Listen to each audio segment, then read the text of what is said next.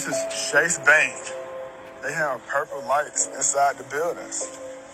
Are purple lights being used to manipulate your brain? There's a new theory that purple lights are being installed in public areas to control your brain using optogenetics. Optogenetics is a technique used in neuroscience research where brain cells are controlled with light.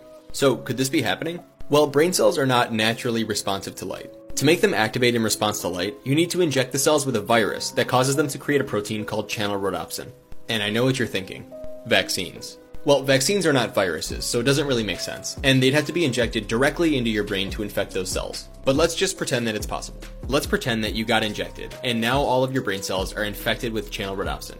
If the right color light were shined on your head, it would activate all of your brain cells at once, and you would probably just have an extreme seizure. Just not good and not how the brain works. In order to change your thoughts or emotions, the virus would have to be in only certain parts of your brain, the parts of your brain that control those thoughts and emotions, which would require the virus to be precisely infused into those brain areas, which could only be done through a brain surgery. But let's just say that's possible. Well, it's very dark in your cranium, and light doesn't pass through the skull, so you would either need to remove your entire skull or have the lights implanted inside of your head, in which case these purple lights wouldn't be needed.